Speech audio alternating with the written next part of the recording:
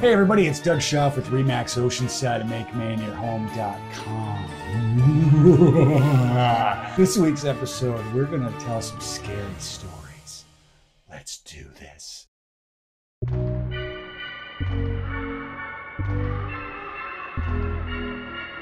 All right, everybody, here we are.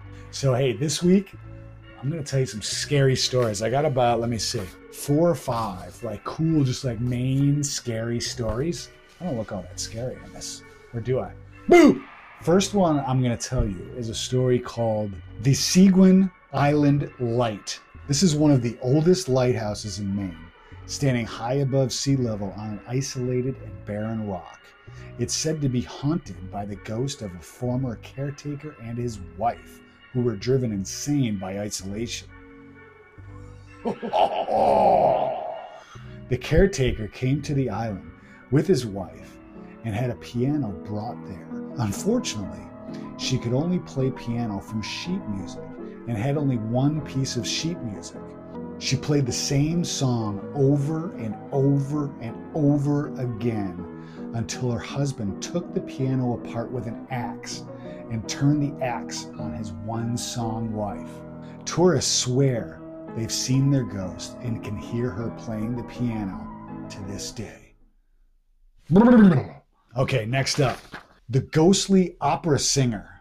The auditorium on the University of Maine at Farmington campus is said to be haunted by a special opera singer. The auditorium is dedicated to opera singer Lilian Nordica, and it's said that you can hear her ghost performing there to this day.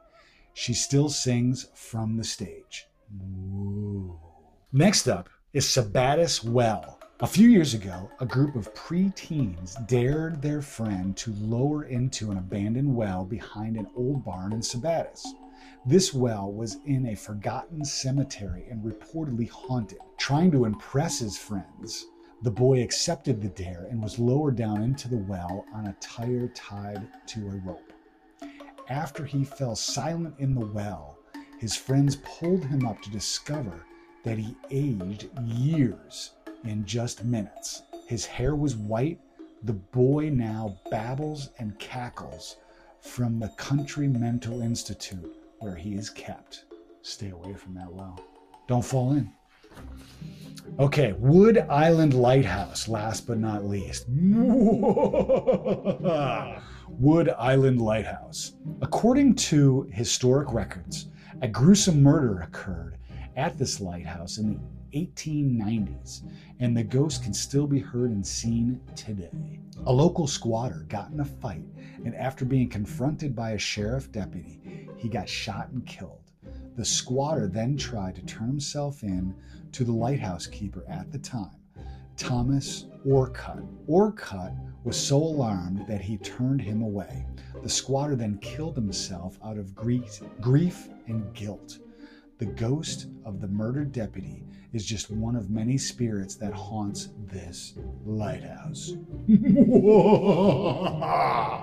Thank you for listening to my scary stories.